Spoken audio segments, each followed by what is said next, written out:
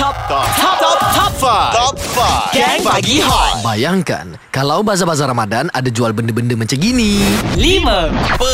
Ini first time aku jumpa Bazar Ramadan macam ni lah weh. Kenapa? Alamak. Dah macam IKEA. Oh ya ke? Jual apa Bazar Ramadan kau ni? Perabot. Alamak, bestnya. Sudah mudah lagi. Single seater ada? Ada. 4. Mana helmet awak? Cik, minta maaf cik, helmet saya hilang cik. Helmet awak hilang? Cik. Okey, depan tu ada orang jual helmet tau. Kat Bazar Ramadan tu? Okey, cik, saya beli sekarang. Ni nak tanya satu cik. Stiker pantulan cahaya ada jual sekali? Ada. Okay. 3. Aku pelik betul lah Bazar Ramadan. Kenapa? Dekat tempat aku. Asal? Tak ada apa-apa babe. Tak ada apa-apa? Lah, kau datang tempat aku. Ada apa? Meh jom. Nampak? Lama. Aksesori kereta babe. Ini bumper.